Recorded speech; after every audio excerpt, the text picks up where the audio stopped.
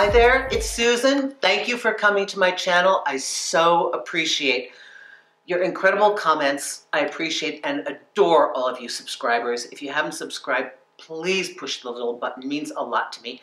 This little engine has been chucking. I just started doing this, you guys, in January 2016, and look at where we've come because of you. Thank you so much. Thank you, thank you. Okay, today, this is inspired by my youngest client, 18 years old. This kid has a very fantastic profession that none of you will know, probably unless you work with racehorses. He's a farrier. That means they trim the horse's feet. Kid makes over 6 figures, good 6 figures. And it's the beauty of the comment he said offhanded in one of our sessions that just went to the center of so many of our problems today. When we get stuck in a relationship that we know isn't good for us, but we just keep trying to fix it because we just keep thinking that our love can heal them. Our love can make up for their bad childhood, for their fear, for their suspicion, for their negativity, that our love can bring them back to life. Now, let me be very clear, because I already know that so many people are going like, I'm going to push the negative button, because I know that love can heal. Yes, in a perfect world, there are those individuals who find each other, and just like you find a dog, you know, that's in the pound, and you take them home and they're scared. Yes, but in the world of dating and relationships, it is less often the case. Will your positive environment and attitude and your love affect the warmth and appreciation of your mate? Absolutely. I am not contesting that. I am talking about when people get into a chronic pattern of not being able to break away from somebody that does not honor them back. This is the exact point I'm talking about. And where what you hear in your mind is that if I just give them a little bit more, if I give them more time, if I give them more energy, if I show them more consistency, more patience, you know, they don't trust people. So I will keep showing that I'm trustworthy. And you keep doing these marvelous, wonderful things that make you the ethical, moral, kind, spiritual, deep, loving, patient pushover. This fine line that we ride between patience and pushover, this is where it stops. We must appreciate our mate. We must support our mate. We must believe in our mate. We must express love in the language that they understand. And we've got to listen to our mate, because they're going to tell us how they need us to adore them, because they have a way, whether it's our touch or our language, or that we help them or do for them. But your love cannot create from broken pieces a new person. You do not, I'm sorry, have that ability. That is their job.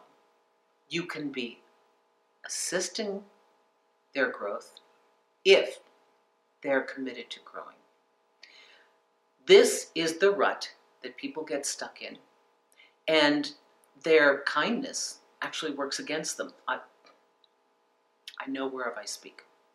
I tend to be a little nurturing, if you haven't kind of figured this out from my career already. So, you know, I kept thinking it too, that my love could heal. I mean, it's a big love, but I'm just a person. And my influence, maybe a little, is it sustainable? Interior change has to happen within a person. Continue to be a good and positive force for everything that you believe and honor in your life, and be that person when you walk out into the world, and when you work with your colleagues, and when you're with people and you do your interactions, but in your love life for happiness. Remember, please, change is an inside job.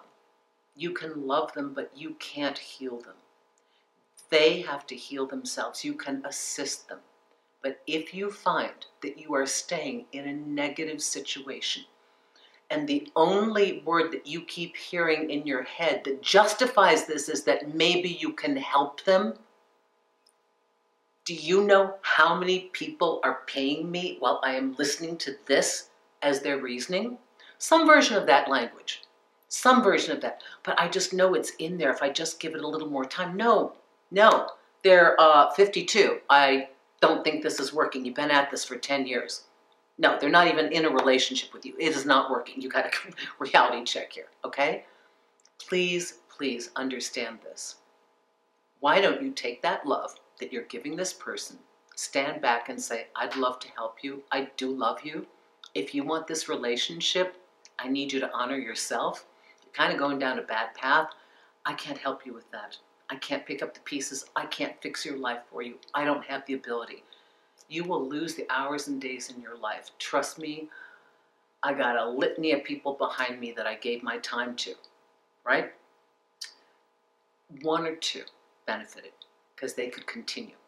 They could take it and move forward. The rest, I don't know what I did. I didn't know. I had the right idea, just didn't know. It's not about selfishness. It's about being smart. You came to this life to live your life and give your gift. And yes, love is part of it. But give the gift to people that can take it, for heaven's sake. Offer your help if you're going to, and your loving ability to support somebody to the people that can use it and move on. And be grateful for it too, okay? So no, your love can't heal them, and if you're stuck in a loop of somebody that dishonors you, makes you unhappy, isn't with you, you don't have a relationship with them, they aren't a partner, or you're with them and they won't act like a partner, then you have to rethink and love yourself and let your love come back to you. I hope this has helped you.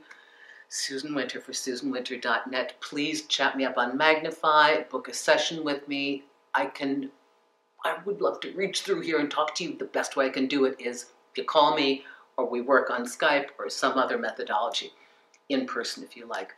Have a wonderful, wonderful time enjoying who you are, and remember to return that love to yourself as you love others in a healthy and productive way.